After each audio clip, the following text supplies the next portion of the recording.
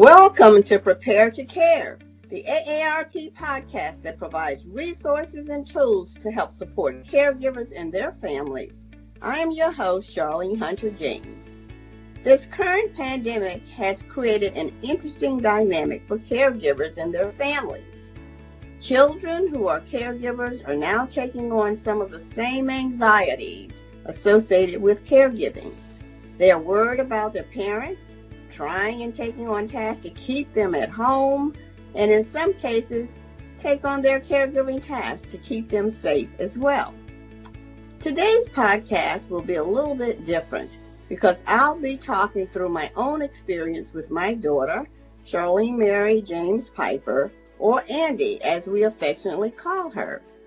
We'll discuss how our dynamic has changed in this environment, and how some tips to manage stress, anxiety, and confusion, and as we navigate an environment where we both are serving in caregiving roles. We'll have a little fun too, because let's admit it, we need to find joy where we can in this current environment. So if you're a caregiver, but also have dependents that are suddenly trying to enforce stay-at-home rules, and become a lot more involved in assisting you with the day-to-day support in your house, this will be an enjoyable and informative session for you. It's all coming up on Prepare to Care. Well, Andy, this is where we begin. First, why don't you tell the audience a little bit about why you think this is an important topic to discuss? We talk about caregiving a lot with AARP, but you think we need to do more to expand the conversation around caregivers under 40 in particular, who may be in caregiver roles or caregiving support roles. So what do you mean? Well, first, I'm super excited to be here. Thank you, Mom. Well, first, I would like to also applaud AARP because I think they've done a great job in talking about caregiving for millennials or, professionals under 40. What we traditionally think of as caregivers has drastically changed in the last 10 years. We think of caregivers traditionally as middle-aged, past the pressure of young adulthood, but as you amazing baby boomers who were our parents' age, a lot of us are becoming caregivers or caregiver supporters as you take on the role of caregiver. But we're doing that not with adult children, but smack dab in the middle of some pretty major life decisions.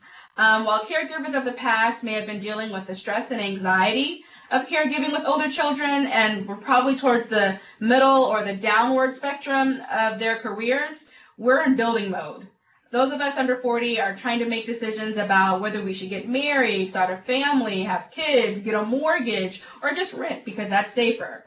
We're also trying to figure out, going back to school for some of us. And we're doing those things at the same time that we're also trying to think about you and perhaps how our finances may affect our ability to care or help with your finances. Or if we wait to have a baby in 10 years, how is that going to affect the relationship that my child may have if my parent is already 80 plus? So caregiving alone already has a lot of anxieties with it. But when you add in the addition of the anxieties that come around with just trying to make some pretty strong and important life decisions, it just all comes together to be quite an undertaking. So what are some of the tips you would give people in your generation for managing that anxiety you talk about associated with wanting to manage their parents and grandparents and other family members due to COVID concerns? One thing to keep in mind is that the environment that we're in now has exacerbated some of the anxieties and frustrations that already existed. As of 2019, of the 40 million people that were caregivers and non-paid, about 10 million of them were millennials. These are people we would think of in traditional caregiver roles who are now trying to understand how to remotely caregive for someone while they're dealing with the loss of jobs, businesses. Millennials believe in having a side business with a side hustle. We believe in it. We're trying to figure out how we're going to be a caregiver and pay for rent or mortgage, and in many cases, job loss as well, and how our job loss affects our ability to caregive for you. Not to mention, many of us are also dealing with children who are at home. And so we're picking up those instructional support roles during the day that might have been the role of a teacher that we now have. But that doesn't even begin to talk about the millennials who are now in caregiver roles for the first time due to their anxieties about COVID. Children who have never really been worried about mom or dad because they're very self-sufficient. But in this environment, they worry about them leaving the house. If they don't live near them, they're helping them figure out how to use technology to do things they used to do, like get groceries and go and get other things they may need, or provide those services to a loved one.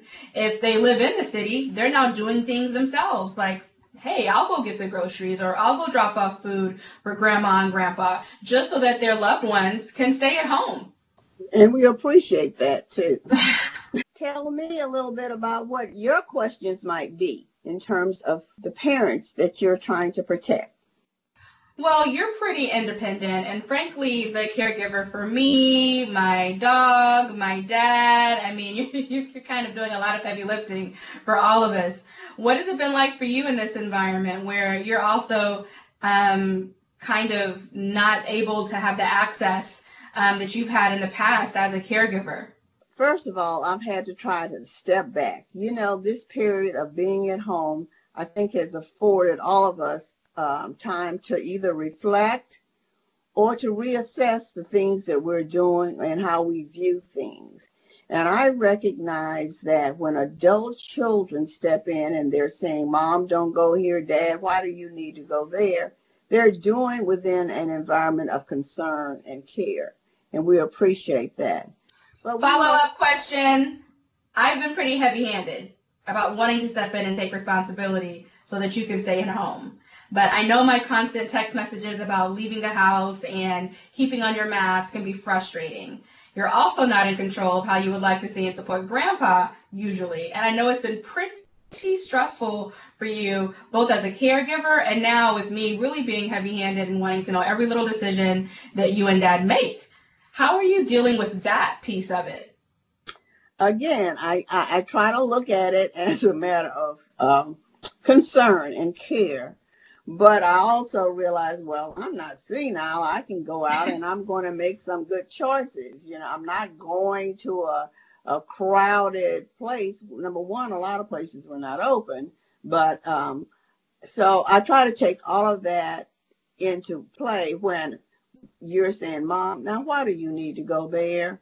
And I've already weighed out the pros and cons as to why I need to go or what I'm looking for. It's also an adjustment. I'm not used to groceries being delivered to my house. I like to pick out my own vegetables and my meats. And so it is a change. It is a change. And so those are some of the concerns that I have. Well, last question, Andy. What are some things that people can do if they are dealing with some of the things you've just discussed, particularly that under 40 population? What's the best way to ensure that the changes in your roles with each other don't end up restraining your relationship to the point of no return? Well, I think you hit the nail on the head with your last answer, and that's really communicate. I think what a lot of baby boomer moms and dads and grandparents may forget is they were super hands-on, and they taught us to be involved and to really make sure that we were being hands-on with in terms of communicating care. And so that's the way we communicate care with you, is wanting to be involved in what is happening. So for you and other parents out there who feel like their child is doing the most, understanding that it is coming from a place of care, and because we don't have a lot of control and there's a lot of anxieties we've never really probably experienced before, to understand that it comes from a place of love. And then for those of us that are the children or grandchildren, nieces and nephews in this situation, understanding that just because we have to order pizza for you, Mom, because you still don't know how to use the Domino's website, doesn't mean that you can't handle other things. So there really is a balance, but making sure that we communicate expectations. It's okay to tell me, Andy, I know that you love me and you're concerned, but I am going to go for a walk. And it's okay for me to say, well, for the record, I think it's a bad idea to go to the grocery store because you need a certain type of orange, but that's fine. You're an adult, but for the record, it's a bad idea. But just being able to talk about those things so it doesn't become a place or a source of strain on your relationship because you don't feel heard, or you may feel overwhelmed with the belief that it feels like I don't trust you or I don't think you know how to take care of yourself, even though I do have my concerns.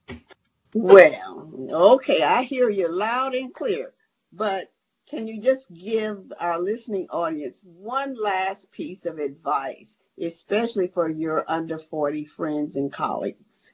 This is a lesson I learned through being a caregiver supporter for you, and that's connecting with others, finding people who can share your experience, meaning they help you figure out your resources.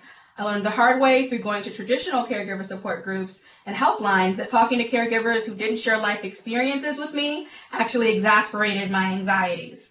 So the world is changing and recognizing that millennials exist. So use the resources that are out there. I've also noticed lately, which I think is great, a lot more people in the work environment who are in our age group are talking about their caregiver support needs. So it's a great opportunity to get together and maybe go to HR and talk about maybe doing some type of formal or informal caregiver support groups, because what ends up happening when you share with each other, it allows us to be more sensitive to the things you all may be dealing with outside of the office, so we can be more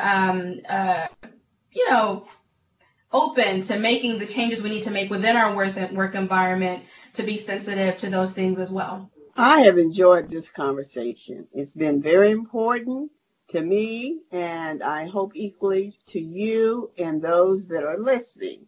So thank you. Be safe and stay well. And I love you. I love you too. I'll call and order your Domino's pizza later.